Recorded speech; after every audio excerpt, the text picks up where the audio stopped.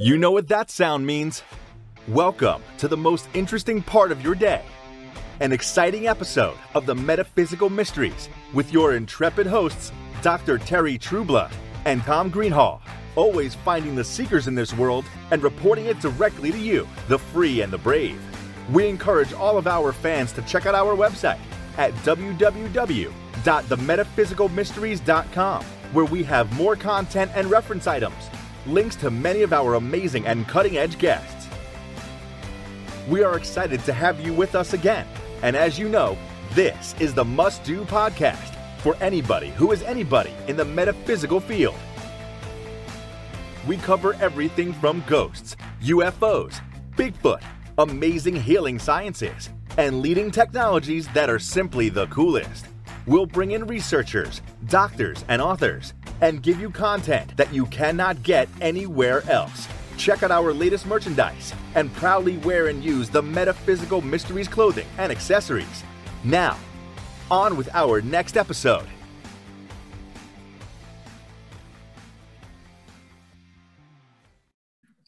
Good morning, folks. Hey, this is Terry and Tom here with another exciting episode of the Metaphysical Mysteries podcast.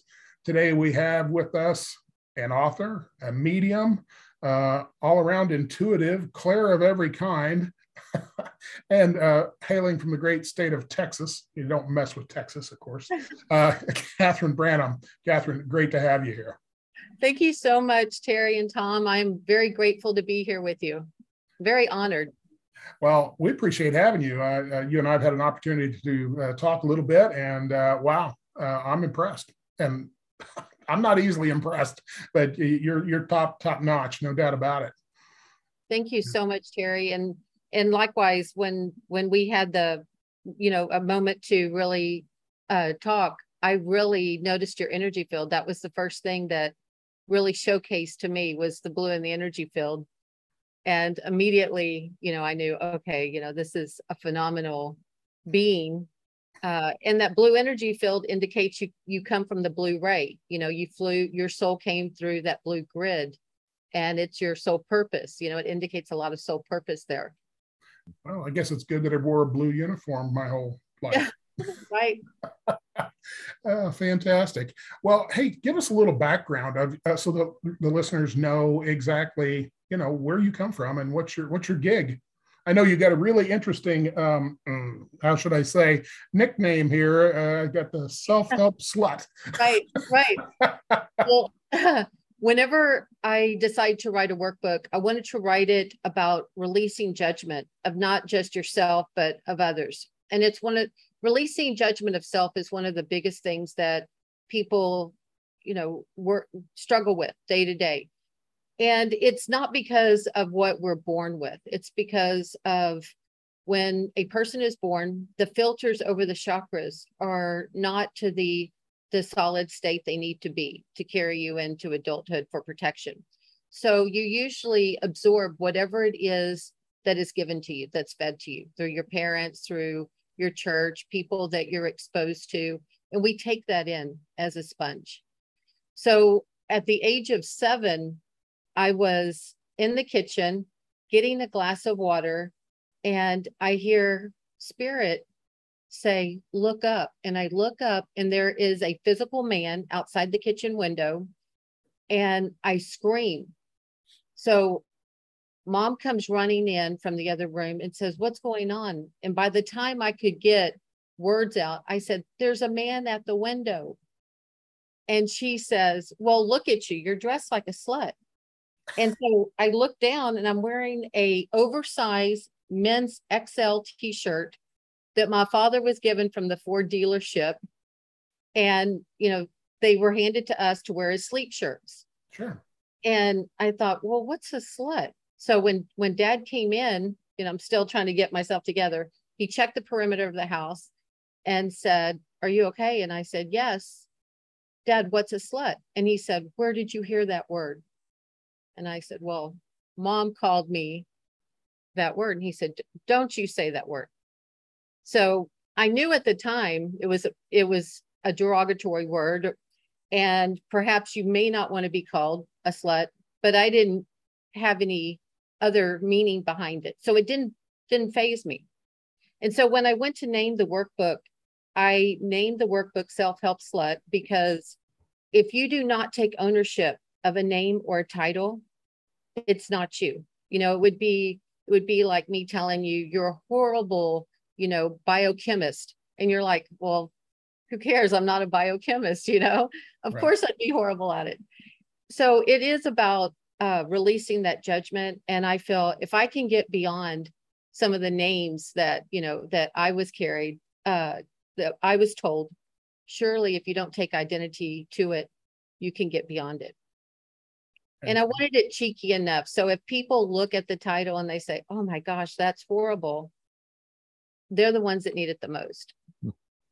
Because at this point, in life, you really need to look at yourself, determine what is important to you, what you want to carry and what you don't want to carry. And I do feel that there's so many people that have been judged wrongly by church or by family because they just didn't know any better. It was just handed down abuse or handed down teachings. You're exactly right. And we've talked about that on the podcast, that the damage that's done sometimes inadvertently by family and church. I mean, it's just a dogma. I mean, the preachers or ministers, whatever, they're taught certain things. They just hand it down. Oftentimes it's kind of pre-packaged for them to deliver on Sunday morning. It's usually not a free flow situation or some kind of catechism type thing. It's memorization. And, yes, kids absorb that like sponges, and it just does some significant damage in many cases. But I will say on the flip side, if good things are passed down, they absorb that as well. Right. And it's something, a telltale sign to parents, young parents, old parents, grandparents. Hey, be careful what you say. Jesus said that. Be careful what your words carry power, and kids will absorb that. If you tell them there's something, they'll believe it. And if you tell them they're not something, they'll believe that as well. So you've got to be cautious with that. So yes. Fantastic. Well, you got a couple of books out too. You want to go through a couple of those things? Oh, yes. I have How I Found My Superpowers. And I wrote the book so I could really explain to some of the people I've worked with over the years. I had been doing readings for 11 years at that time. And so many people would say, how do you know that? I mean, how did you know that, that one particular thing? And it's too much to explain to them. So when I sat down to put the book together, I sat with Spirit and said, what do I need to include in here? What's important? And the main message that came across is don't overwhelm them with too much information. People pick up a book and they're going, oh God, I'll never be able to figure this out. It's too much and I'm probably not worthy enough.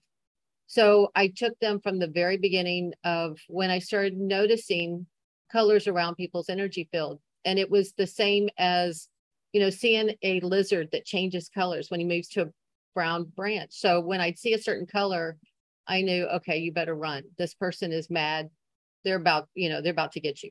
Or if I saw a really great color like yellow, that their body was emanating yellow, and it goes beyond our soul color. It's the emotional color. Right. I knew they're in a great mood. It's safe to be around them.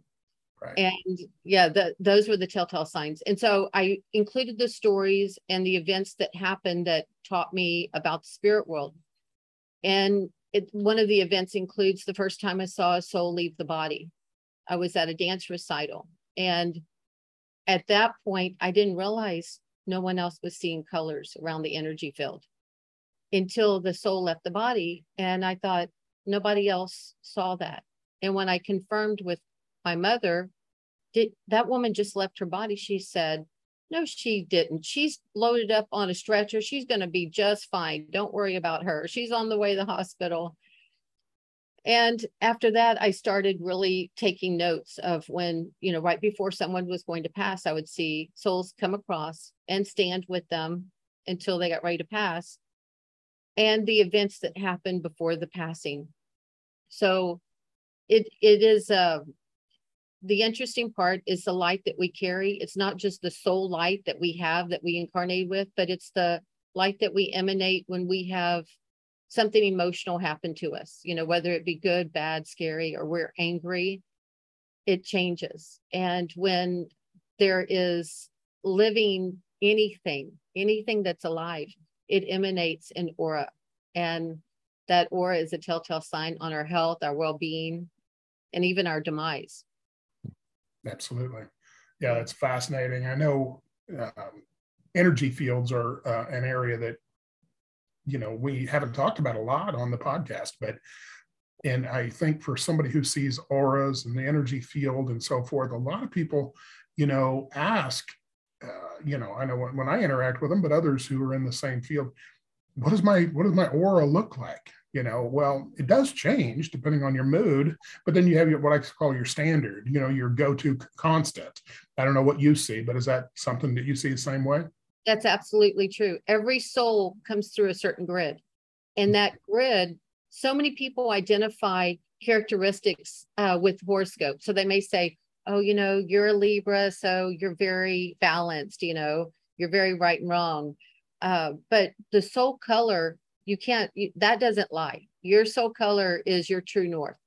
And so when you have a color in your energy field, that's your overall color. But when you're angry, that color is still present, but the emotion feeds through that color and you can see it. The other book I wrote It Was Murder.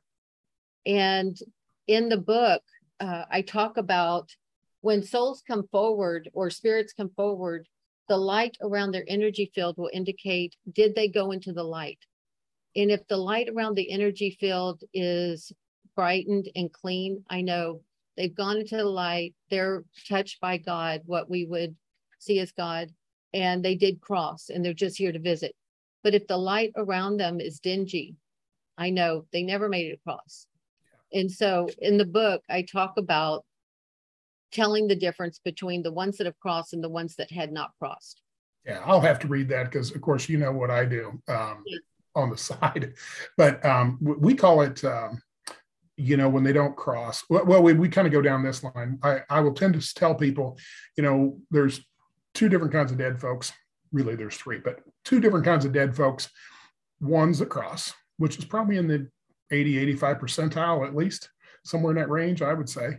And then there's the others that don't, for any number of reasons. Typically, they want to communicate something. They're scared. They don't really want to go just yet. They're cantankerous, whatever. And I call those folks, they're in the gray, which is a la your dingy color.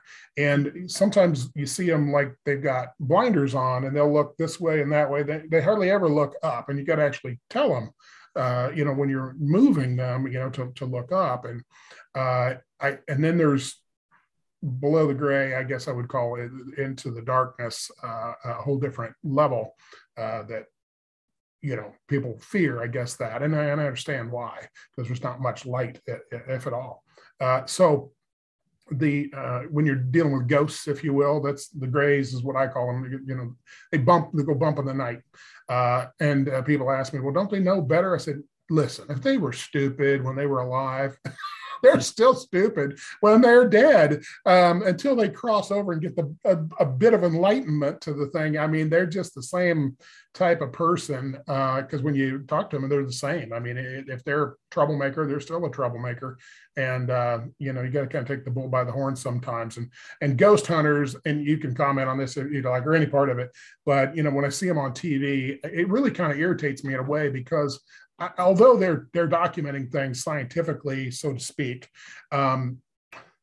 they're not. You never see them trying to actually move people on into a better place. They leave them there in turmoil, and they're not addressing their issues and needs. And I wouldn't want to leave anybody in a place they really didn't need. They need to understand what they're doing and how to move on without fear and so forth. So I don't know. You comment on that. I get a chance to do that a lot. I absolutely will not leave someone behind. I will not leave them behind. If I see a soul that needs to go into the light, regardless of where I am, I'm going to get them across. I have had difficulty with one that I will not get to. I cannot get to. I've tried to get them across and they hadn't wanted to go across, but there is a lake here in the woodlands. It's a man-made lake. And before it became a man-made lake, it was a trailer park.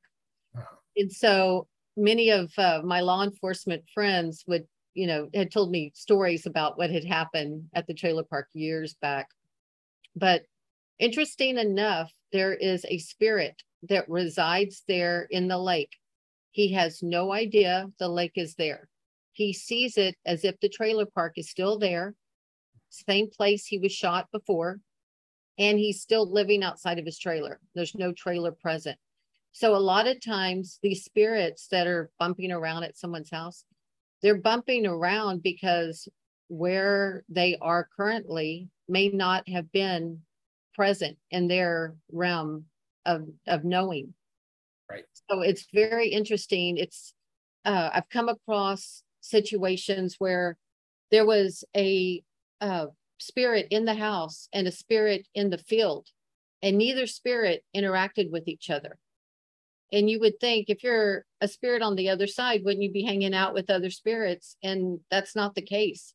Right. Because they're still in their time period and they're still seeing the surroundings just like they had seen it.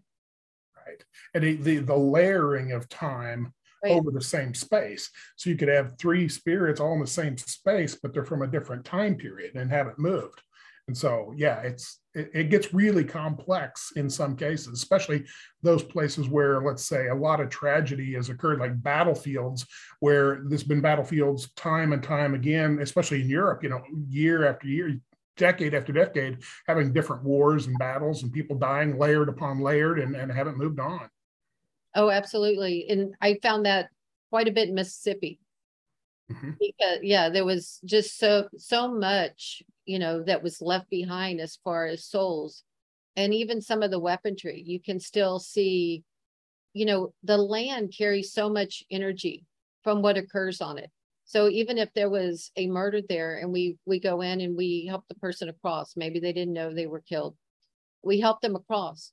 The energetic imprint is still upon the land.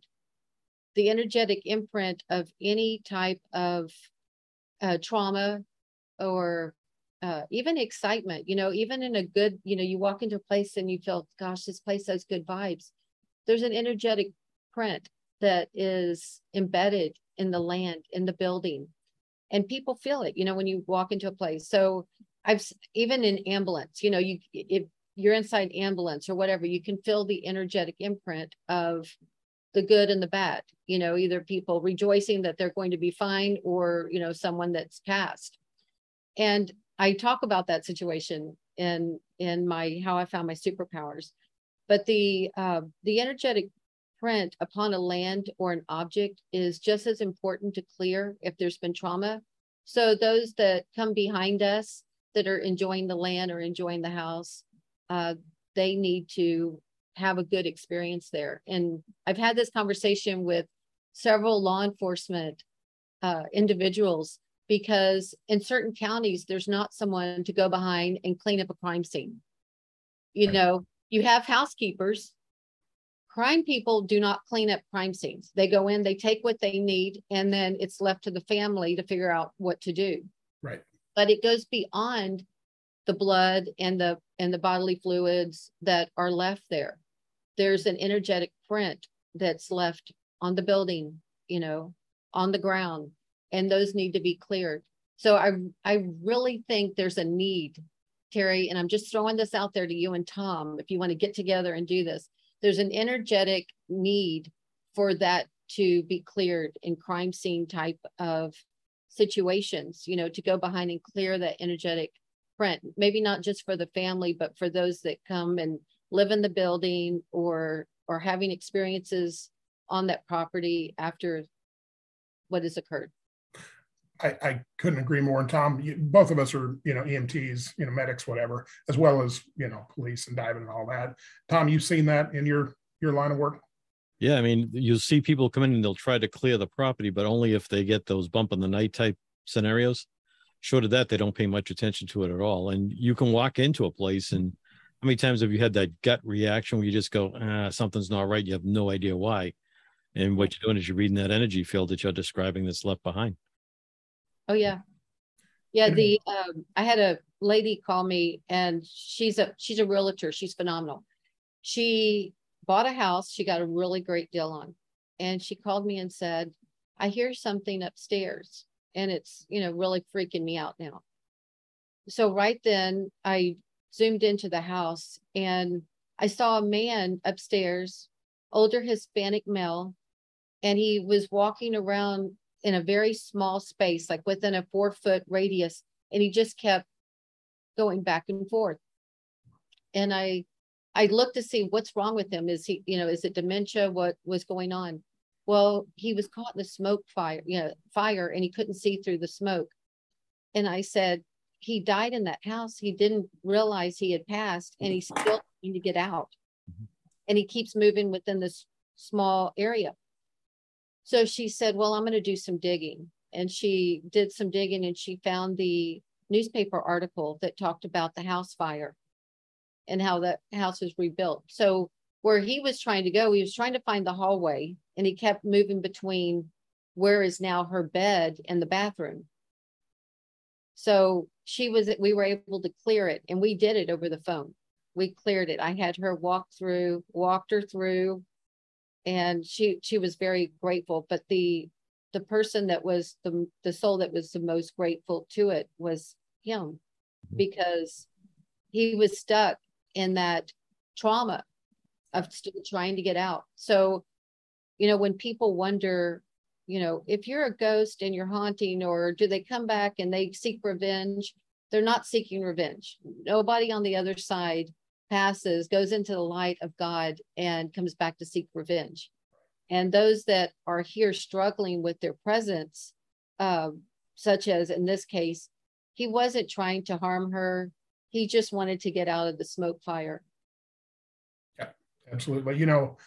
My son did a summer in doing university work in Spain, and they went on a tour with a whole group of students. And as they were going through and checking different places out, they went in front of this one particular place in Spain, and he goes, I'm not going in there.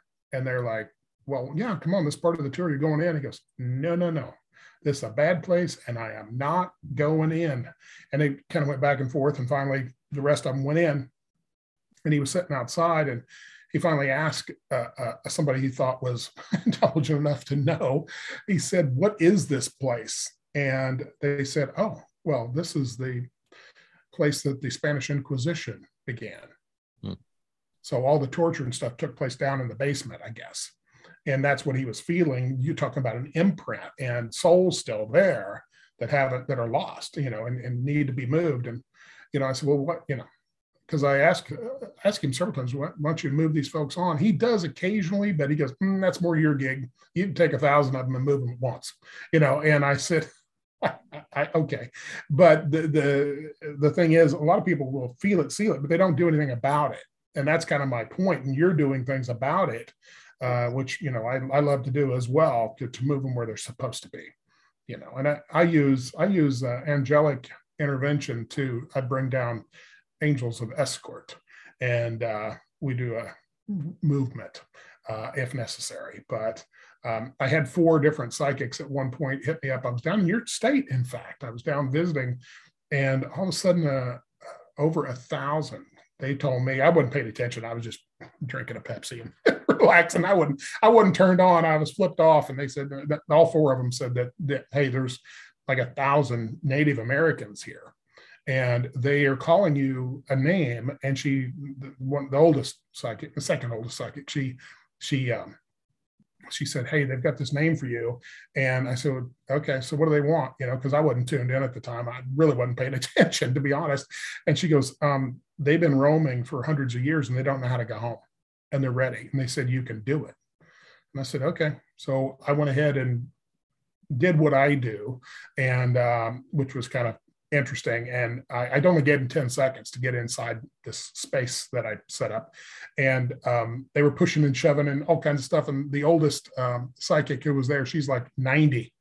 And she's yelling at him, quit pushing, quit shoving. There's room for everybody. Get in, get in. And I was doing a countdown, 10, 9, 8, 7. And it got down to 2. She goes, pull him in, pull him in. She's screaming. She's 90 years old screaming, and pull this guy in. And then woof, did a collapse, and boom, off, gone, just like that. And the 4 of them, after it was all over, I let them go ahead and explain what they all saw, and they had all seen the same thing, which was pretty fascinating. Oh, yes. When I've cleared some property not too long ago that I mentioned in the book, and the area was really popular for ghost tours. And there were about 28 that crossed during the time we helped them across. And like you, I call in the angelic backup and pull them across. But a lot of the people in that group, you know, they're still living their experience. There were a couple of them that were aware of the current situation and the current things happening, but most of them were still wanting their house back, and their house was, you know, like 3 buildings ago on that property. So it was difficult to explain, but they were very much ready to cross. Yeah, fantastic. You know, we were out in Gettysburg, and we got to go out with a guy who was a federal agent. He had a lot of equipment, the equipment that artificially allows you to hear spirits, see spirits, stuff like that. And as we went to an area just on the border of the battlefield, my wife saw a full body apparition run across the street kind of thing. Wasn't really a street, it was kind of a dirt path. And anyway, we got to talk to a number of departed ones, because they had these great big ears, basically, is what it amounted to, where you could hear them in that frequency, which was really cool without having to be psychic, because my wife thought it was really neat, and they handed us the equipment and so forth. And we ended up talking to one gentleman. He was from a regiment in Illinois, and he had died. And I said, what would you say if I told you, let's see, this was 2013. It was 2013 at the time. And he said, no, it's 1863.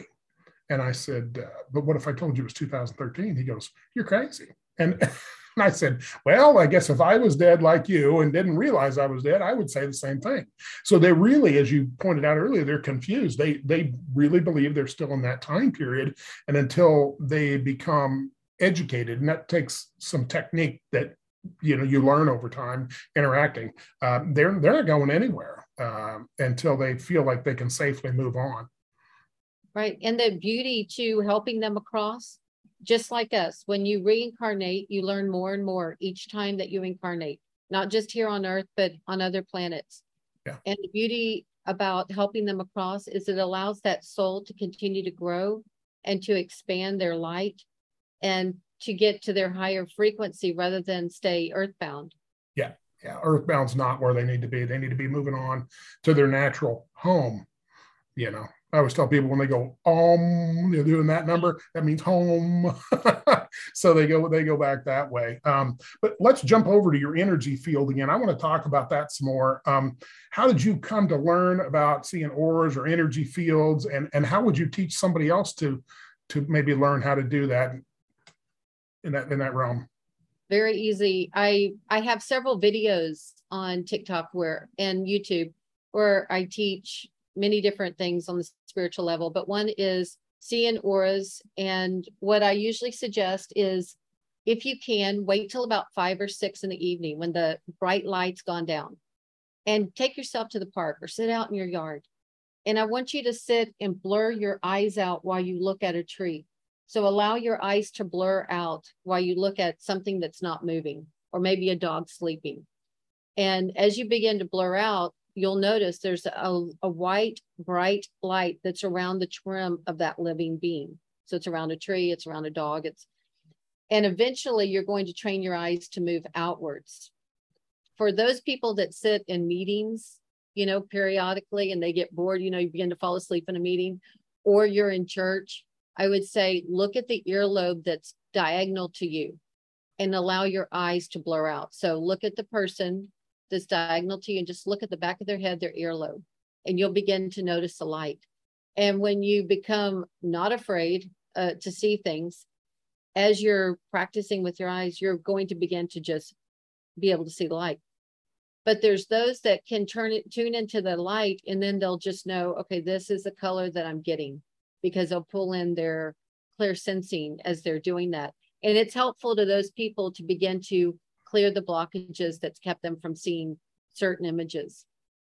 You know, you'd said you're a medical intuitive, and I don't know about you, but when I do a full scan of somebody, I'm certainly utilizing one of the things is their auric field, and you'll see spots or dark spots, and in that sort of thing in the field. Is that part of your medical review on somebody? It actually is. I look for, first when I scan someone, I look for black, and if I see black in the energy field, I usually recognize that as cancer. And that will indicate level 4 or 5 cancer. When it is almost like a brown to a black, I know, okay, it's probably like a 3. When there's gray in the energy field over those type of organs, because I always look where the spots are. If it's over the organs, I know this can be cleared, but it's going to take some, participation on the person's part.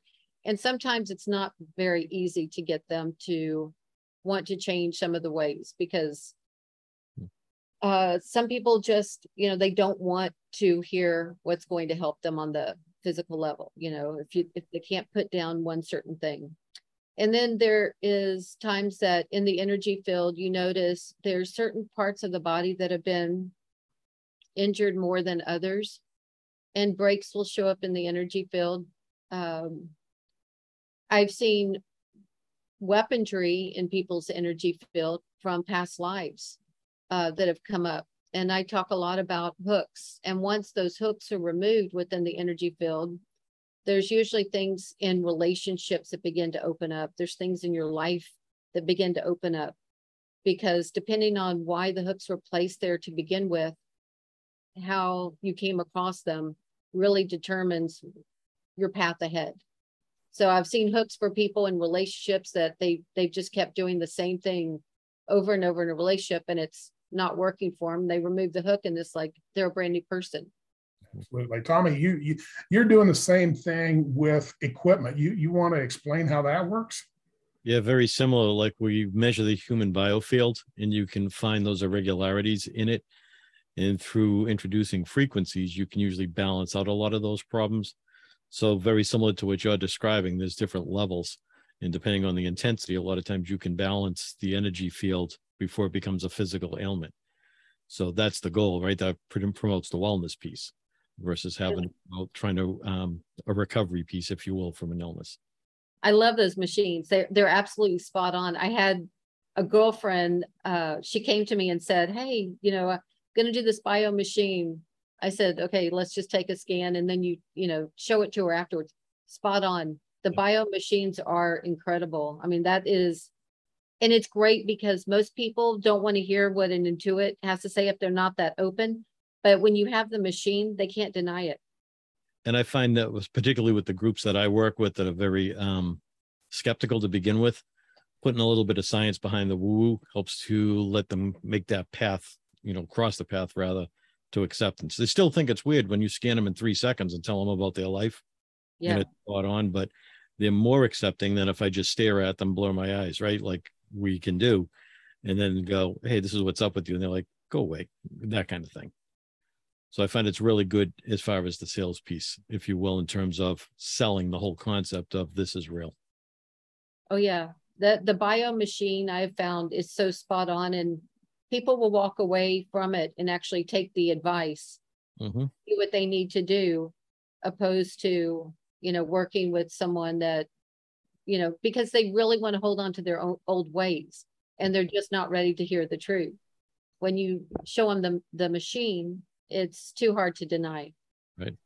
I think one of the most satisfactory things that comes from either doing it with a machine or doing it naturally is when somebody comes back to you and said, hey, you actually saved my life. Maybe something you haven't heard from them in months, but there was a change in the way they did something. They went and saw a doctor and got it confirmed and that kind of stuff. But for all of us as practitioners in one form or another, I think that's one of the most satisfactory things. Oh yeah, for sure. Yeah. Go ahead. I had worked with the guy, and he came in for a reading for love, and the darkness in his energy field around the colon popped up. And I said, look, I know you came in for this, but you need to go get your colon checked out. Go get a colonoscopy. And he's 28 years old, or he said, okay, I'll go get it checked out. So he went to his doctor. He told his doctor he was, worried about this. And the doctor examined him and said, oh, you're fine. He called me back and he said, the doctor said I was fine. I said, I told you go get a colonoscopy.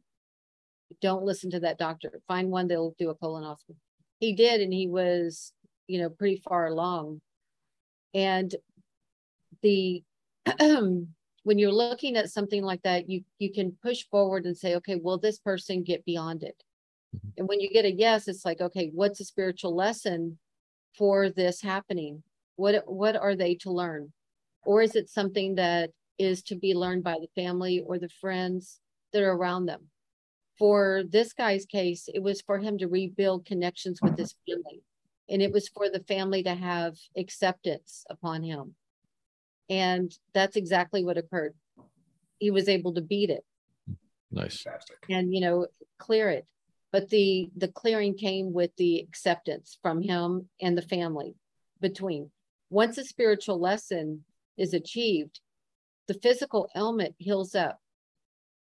But when we want to carry the hurt or the physical ailment with us, and we're not willing to let go of the emotion that's connected to it, then you're going to write it out. Yeah. Couldn't be dead on. Exactly true. Exactly true. So Katharine, how do you get that message to people in your work when they want to get rid of it, but they don't realize even what they're dealing with? It really depends on, I will look and see, are they willing to let go of, if they're not. And there's a lot of times I'll just channel the word. So in the sessions, I will channel what their guides are saying on the physical level.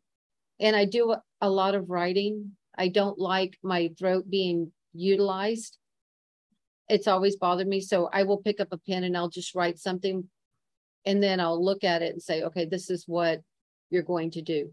But a lot of times when we're dealing with stuff, when we call in our spirit guides and angels, they come in and they make things obvious. And what I tell clients and people that I meet, call in your spirit guides and angels and say, make it so obvious I can't miss it.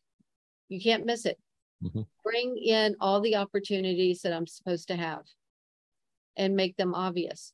Yeah. Because we live our life and, we're just kind of like going through life like Mr. Magoo.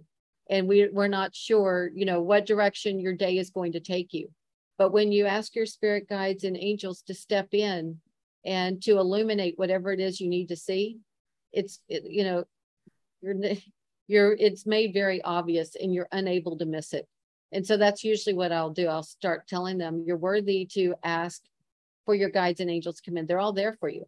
Everybody has at least one spirit guide. And so many people think, oh, there's nobody here for me. I've been praying for this. I've been praying for that. Okay, well, let's take a look at what you're praying for. Are you asking for another person? Because you can't say, oh, I really want Johnny to love me. Can't do that. Spending someone's free will. You have to ask for the person that's the highest and best for you to be in your life. And they'll say, oh, I guess you're right. I have been praying for him to come back into my life. I said, it's like asking for a Pinto when you can have a Mercedes. Why would you want the Pinto? So it's interesting how they begin to change their perspective because they didn't think about that in the beginning. It's like you're having a problem in your love life or your relationship, and you keep doing the same thing over and over and accepting the same type of people. There's an issue, and it's not going to change until you wake up one day and go, you know what? I'm going to go completely the opposite direction. Instead of dating this type of guy, I'm going to go for this type of guy and match on the love level. Mm-hmm. So yeah, they do have their own epiphanies, especially when you just sort of point things out and they're like, wow, nobody's told me that before. As a minister, a lot of times people that are in the religious field, shall we say, they find this objectionable. But I say this is in sync with everything that's biblical. And if you knew what you were actually looking at, the metaphysical side of the Bible, if you will, you would find this all in sync. And so sometimes we find resistance with exactly what we're talking about here from religious misguided religious upbringing, let's put it that way, or not fully involved religious upbringing, like not talking to the dead, and what that, that's against the rules to talk to the dead. Well, I always said that the Bible is the most psychic book ever written, because it's all downloaded to these prophets and so forth that made it happen. What's your thoughts, and how do you deal with folks that are really come from a religious background? Well, that's an interesting story, because I've helped a few preachers across. I had one that I grew up, I was baptized Greek Orthodox, and the Greek Orthodox church was so far from the house that I visited several different churches. Right. And when I became an adult, there was a Baptist church right behind the house that I was living in. So I would walk across the field to church, and I loved it because it gave me that peace of, you're walking across the field with your hat and your handbag, and, and you're enjoying church, and then you walk home and you have your Sunday meal. So it gave me that nostalgic feeling. But I had helped a few Baptist preachers across to the light. One of them was very, he was very much up in age when he crossed, and he was afraid to go into the light when he passed. It was because he had, like you said, there's certain things that you have to preach belonging to certain religions, and he had preached fire and brimstone for so long that he thought that's what he was going to get. And just because, someone's living an occupation on the outside does not mean they're living that occupation on the inside. And for law enforcement, yeah, they're living the occupation on the outside and they're protecting, but they go home and they live that on the inside. They feel that protection. But for people in occupations such as religious figures, priests, or Baptist ministers, they are living an exterior that they're often not matching on the inside. And so I'm not saying all of them are, but there's several. So we did get him across to the light finally, and it took a few rounds, because I went across and said, look, it's completely fine. There's nothing happening over there. That's the fire and brimstone. When people have these near-death experiences and they say, oh, I went across and there was fire and brimstone and all that. Well, that's what their soul needed to see. Their higher self set that up so they could change what they were doing. But that's not what's, there on the other side. Hell is what we make it. Whatever hell you set up for yourself, it's what you make. It's what you feel that you need to soul correct. So we did get him across, and it was actually another minister that set this up and said, hey, can you help him across? And it was that minister that helped me on my path. He told me, he said, many people would not tell you what I'm telling you, but you can see things. God's setting you up to help others. And it was at a time I really that wasn't the message I was looking to hear. Yeah. But he said, I can't say that because most people at the church wouldn't agree with me. Absolutely. It was totally get that. 100%. And, we did have a podcast, Reverend Tom Brooks went through hell. Where did that come from? What it's all about. And it went through the ancient experiences what some of the saints had said and where this all came from. I would encourage people to watch that on the podcast. So we don't have the time to do it here, but it's very much in line with Katharine, what you just said. But he actually did a full master's thesis on hell. It was God's character and hell, I think is what it was called. And then he shared much of that on the podcast to help people be relieved of that. And, I had a Lutheran minister who got attached to a kid, and the kid grew up. And I had him in a Reiki class, a Reiki 1. And during the Reiki 1 class, as I was using him as an example, I was working on him and stuff, all of a sudden it turned into an exorcism because this guy was attached to him fully. And next thing you know, as I'm pulling him off, most of my students just kind of went whoosh. They walked back and I went in, and because that's what I do. And this student started screaming and quite a fit, let's say, and which is, yeah, it happens, I guess, in my life, but regular folks probably thought that'd be crazy. But then this guy pops out. And my son happened to be upstairs away from us. And my wife asked him, "What's all that screaming down there?" He goes, "Dad's doing an exorcism." and then the guy popped out. I had to keep working. And I kind of forgot about the priest that popped out. Or he's not a priest. He looks like a priest. Lutherans look like priests. And anyway, long story short, the guy was fine after that. But what I'd forgot, my fault, where was the priest?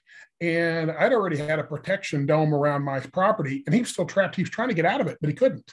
And my son actually saw him in the kitchen, and he slowly walked up behind him because I didn't think he could see him, and just barely like going to touch him like this, And anyway, long story short, he turns around and goes, "Oh," the priest did, and whoosh, and my son goes like this, and the energy of my son knocked him all the way through the house and out into the driveway. Yeah. And then he called me and said, "Hey, you got to open up the dome." And I said, "Okay, hold on." And I said, "Here we go." And I said, "I'll give him 10 seconds, go to the end of the driveway. I'm going to open up the dome. He can get out." And we opened up the dome, and my son was watching him, and he goes right out the door as quick as he could. And I closed it back up, and he was gone. But he was bebopping around our house for a couple of days until my son noticed him. And then we had to get rid of him, and go from there. So, and then I had the guy actually go research his church to see who this was. And he actually figured out who this guy actually was, and scared to death that he's going to go to hell. Oh, yeah. And that's usually what it is. Beyond wanting to communicate with somebody and really want somebody to do something for them that they should have done, or remaining communication, which those are usually easy to do.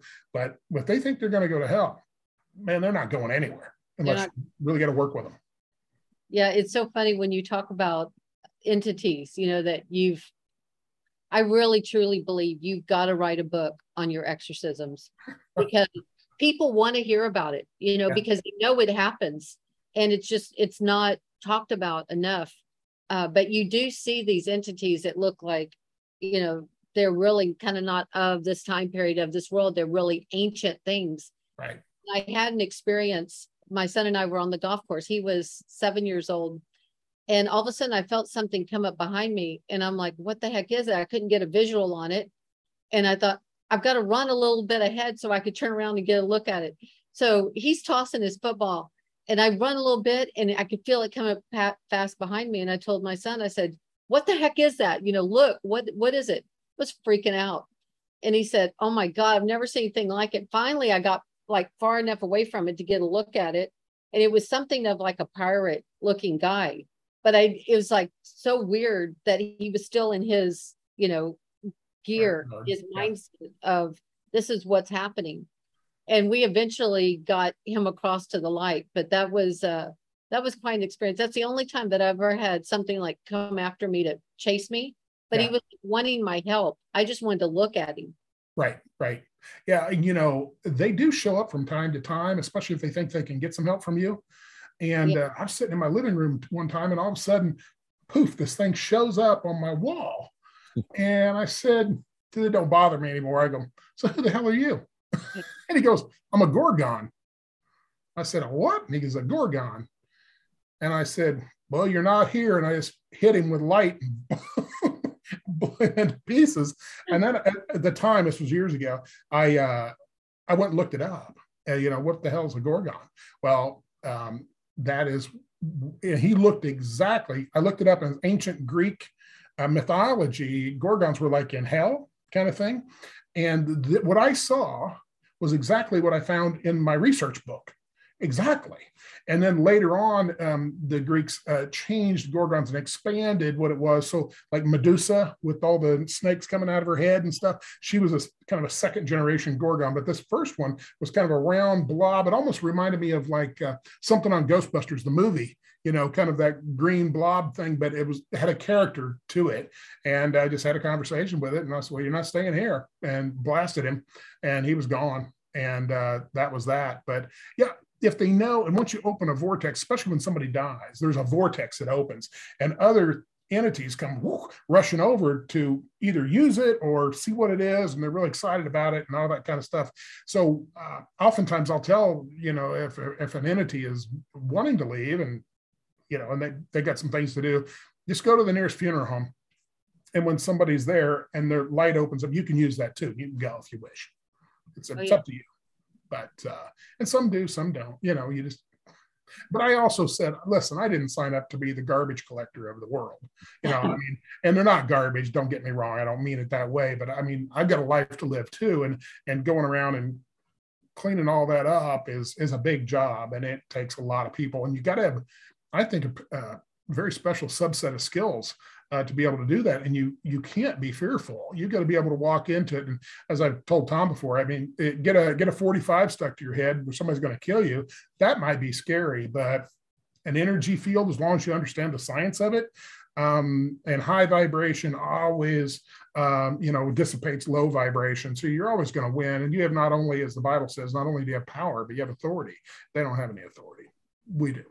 And we run this realm in this particular area. So that's my take on it anyway. Yeah, I found the best treasure trove of getting souls across as much as possible is the memory care facilities. I have found, I go there, open up a portal to get someone across that I know hasn't crossed. And there's like thousands that go through those portals. So I've taken a drive to a few memory care facilities and gone in and opened up portals to help them cross because they never even knew they had passed. Yes. And those places, I was going to say, they're absolutely infested. Oh, yeah, for sure. Infested. That's the treasure trove of finding souls to help across. Yes, so if you're doing the work, go to those memory care facilities. You got that right. And because so many people die in there, and nursing homes and whatnot, you see that. And I talked to one he was a psychic medium. He didn't really like to practice, but he had a skill, and he would walk through hospitals and he would actually see what we would call demons on people. And so one example he gave us, they get some people in there, they have these tics and they're going like this and going like this and going like this. And they're doing it all day long like this. And what he would see is an entity sitting on their shoulder, poking them in the ear. And they were reacting to it because they had mental issues to begin with. But he would see this thing. And then these things that he was seeing would look over at him and smile because they knew he could see them. And that kind of thing. And it creeped him out. He didn't really like to go do that, but he was extremely skilled at it, being able to see the entities that are bebopping around in the in the ethers. So yeah, it happens quite a bit with people who have addictions, alcohol and drug. I found several entities on people in rehabs. Yes. Where I've worked with others in rehabs and found these entities. And once the entity's removed, their addiction's gone. Yep. And they don't even want it. And either they were wreaking havoc in their life for one reason or another, so they could have some sort of enjoyment. But we get the entity across and they're free. One of the areas, maybe you see this too, and Tommy, you probably do too, but teenagers, early teens, tweens, if you will, and it starts sometimes earlier than that. There's an entity that's wanting to, control them. And I always say they start out at this direction. They maybe have just like puppeteering. They have little strings on them and they'll move them here and there. And eventually over time, it gets closer and gets closer and it gets closer. And pretty soon they overlap one another where the kid doesn't even know his personality from the entities, who's almost a second skin. And I had one that I peeled off a guy, and I guess I used the term peeled off because the guy described it as having a sunburn, and when people will peel their skin back, he goes, when you peeled it off of me, it was so close to me. When it peeled it off, it actually hurt as it came off of my skin. And that was the way he described it. And then after that, fine. But yeah, he said that was how close, and he'd been there for so long. Oh yeah. And that's pretty grimy. But I don't have a, what you would say, a tolerance for that. That lights me up, if you want to use that term. That lights me up when somebody's being harassed by an entity that has no authority to be there in the first place. But oftentimes they're invited in, at least subconsciously, by the person. And I know, Tom, you find that as well. They've if you want to comment on that. Yeah, especially in the age that you're mentioning, where those kids are trying to create their identity. And so they're seeking out who they are, what they are, all that kind of stuff. So it leaves a door cracked open for the entities to be able to work their way in. And you're seeing in adults too. They're just looking for a self-identification, right? They're a little bit lost in their life and they're just looking for something to hang on to. And it just creates that potential, if you will. Doesn't mean it's going to happen, but the opportunity becomes available to those folks to cross in and be connected. And that's the challenge. So they have to get a boot in the ass, so to speak, to send them back on their way. Absolutely. You look like you're deep in thought, Katharine. Well, I was wondering with Tom's work on with the bio machine, how often do you pick up entities using the bio machine? I don't see it that way as much. I usually get the sensation that I need to check further that they're there. You might see some energetic shifts depending if you happen to be there when you see them released or see them come in during the course of a treatment. But by and large, it's not going to pick up necessarily, at least in my experience, that way as much as intuitively I get it. So are there times where after you've scanned them with the bio machine, you're able to say, look, this is what we're going to do to get them across, and you clear them afterwards? You can see an energetic shift because they're more vibrant. They don't have that drain on them any longer. And so when you rescan them to see what their energy levels are, you'll see an increase a lot of times in their body, their function. That's what they need to walk away with. That's their takeaway for anyone. If they're not willing to see someone that will just scan them, by at least going to the bio machine and then you helping them to clear spiritually with your gifts after they've had the machine, they can tell the difference. And it doesn't even have to be an entity. It can just be traumas that they're storing in their body. There's a case that I use in one of the classes that I train people in. This was a military person, special operator, multiple tours, and we measure his heart rate variability. And going from think about something good, go to your good place, so to speak. 15 minutes later, we just said, and he hadn't moved. Think about something from your military experience that's, bothersome to you. And literally just shifting his mind, his heart rate variability dropped 25%, which is a significant drop because heart rate variability is a measure of life. Right. Absolutely. Yeah, that's incredible. I do tell people, I make it real simple for them as it relates to entities. I said, think of yourself as a giant Slurpee, and they're just sticking their straw in you and sucking off your energy because they need it, because they haven't crossed and they need their energy to survive. And if you're going to let them do that, then you're going to suffer all the same consequences that they have. Whatever problems they have, it's going to manifest in you slowly over time. And you need to remove that. And of course, I guess the question would be, if you were going to advise somebody, hey, you've got an attachment to you.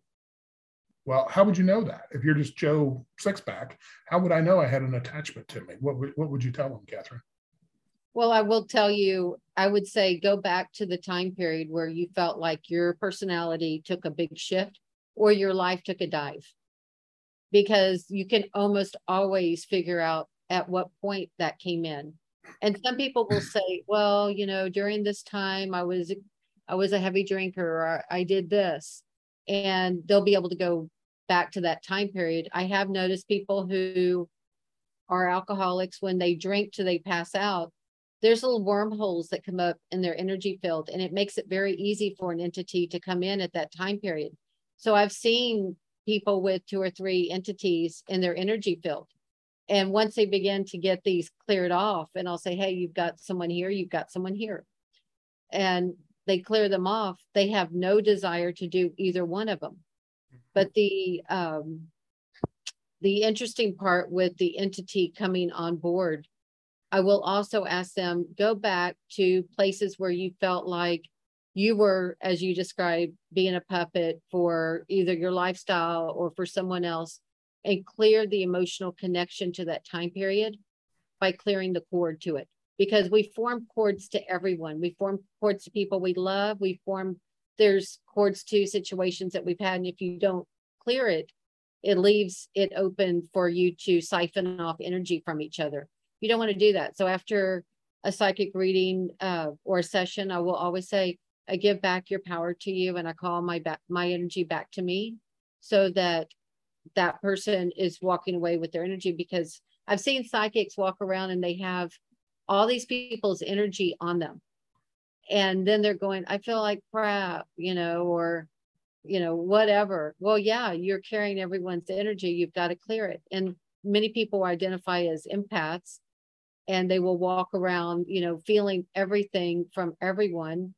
Well, they're very psychically in tune. They're just going by the nickname of empath right now, but they've got to clear it. And the best way to clear it, I would say, call in the angels, the archangels, ask them to take it to light for a lot of energy that they picked up from situations of where they thought they weren't living their highest and best. Maybe it was the years of alcohol abuse or whatever. Go in and clear that time period. You can go back. Your body's that time capsule, not just for this lifetime, but for other lifetimes. You can go back to other lifetimes and clear it. So when I'm scanning someone, I'll see maybe a weapon that was used on them in another lifetime. So with one girl, I saw a knife in her heart. She could not figure out why she loved this guy so much. She was crazy about this guy. And he basically, treated her like poop. And she continued to go back to him. And I said, let's just take a look at this. So I regressed her, and it went all the way back to a lifetime where he couldn't be with her because he was in a different class. And she was meant to marry someone else because her family arranged it. And so it was basically they were together that last intimate time, and he pierced her heart with a knife. So that energetic cord from piercing the heart carried all the way to this lifetime. So when she saw him, she's like, oh, I love you, because he's got that thread to her heart. She didn't realize the thread to her heart was set up by a weapon. So once the weapon's removed, she's like, I don't even know what I was thinking, Yeah. Yeah. I feel like in the current political climate, some of the people who do energetic healings are going to be attacked, in the sense that I think some states are going to take matters into legislation where you will not be able to do some of this stuff. I know, Tommy, your state is addressing that right now. I find that is a tragedy, and I don't know that it can actually be enforced because it's getting into religion to a great degree, a belief system, a spirituality. But there are states that are really going to try to crack down on what they don't understand, and try to limit people's ability to come to see practitioners like us for assistance. And Tom, what's going on there in Massachusetts? I mean, there was some stuff. Well, they try to regulate everything, put it under either psychology or the medical world. So anything that's outside the box whatsoever, they're not very comfortable with here.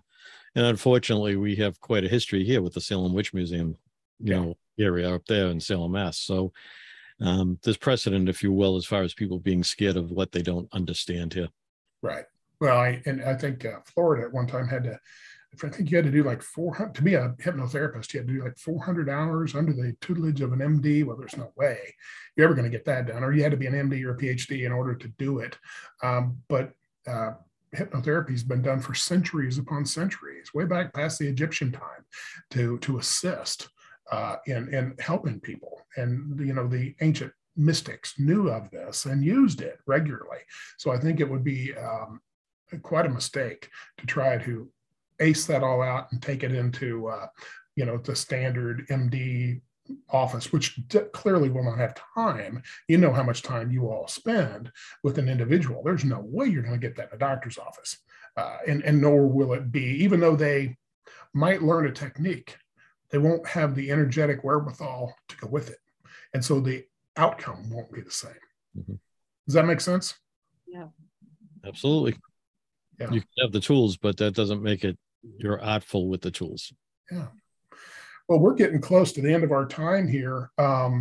Katharine, any psychic information you want to give Tom or I that that might be helpful? I wanted to just share, I had mentioned the other day when I saw you, you're a Blu-ray, and looking at Tom's a Blu-ray, but he's got this violet light that comes through him. He's got a lot of Saint Germain with him. He's got Archangel Michael with him, but he's got a lot of Saint Germain.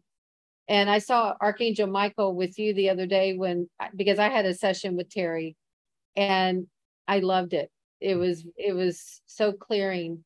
I think for each of us that are in this work, it's like we need others, because we need clearing periodically from what we're working with. Mm-hmm. But I noticed with you, there's always one side of our body that we have more accidents on than another. And with Terry's, it was the left. With Tom's, it was the right. And so that's what I saw when I scanned. And then the other thing, because when I scanned you the other day, I saw a lot of shapes and geometric stuff in your energy field, Terry. Mm-hmm. Whereas with Tom, as Tom was talking, he had a lot of stars. He had a lot of the galactic center in his energy field, which I was really surprised with because of what he's doing with the bio. You know, he's so much more than that bio machine. So part of what he's offering in his service, he's clearing people outside of that bio machine, even when they're not even aware of it. And we had talked about that with you and that blue light of what you're bringing in for healing. So for the law enforcement work that you guys have done, and for the EMT, for all the stuff that you've done, you brought healing light to those locations. And even when you're around people and you're like, I can't believe I'm around this guy, you know, your light actually activated a dormant part of that person's being, maybe a part that they forgot they even possessed for this lifetime because they've taken on the role of thug or murder or whatever. But that dormant seed will open up at some point. And for those of us brothers and sisters that are out there with the light, you know, you cannot choose. There's a higher, our higher self is the one that brings forth, you know, the light. We're connected to our higher self, and that operating ability of who we're awakening at certain times just by being somewhere or having to be around a person may not be apparent to us on the human level.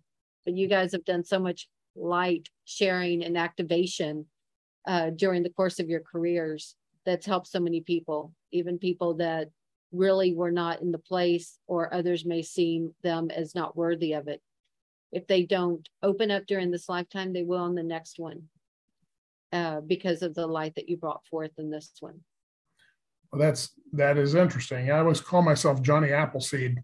You just plant a seed, give it to God. He'll take care of it when the time is appropriate, and you move on because you don't have time to sit there. You got so many things to do on your agenda from a spiritual point of view, and just existence, you know, itself with the right mindset, I think can focus. Because by the way, you light up when you're getting your information. You light up pretty dramatically, Katharine, when you're getting your information. It's pretty interesting to watch, and I see purple glow around you when that happens, and it's some white light, of course, but pretty interesting how it intensifies when you're connecting. And I suppose you know that already, but it's fun to watch.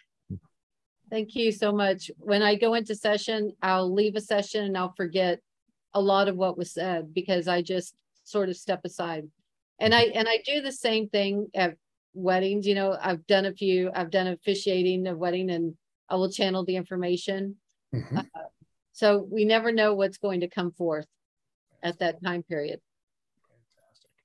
Well, appreciate all this. Do you have any parting words, Katharine, you want to leave the audience with?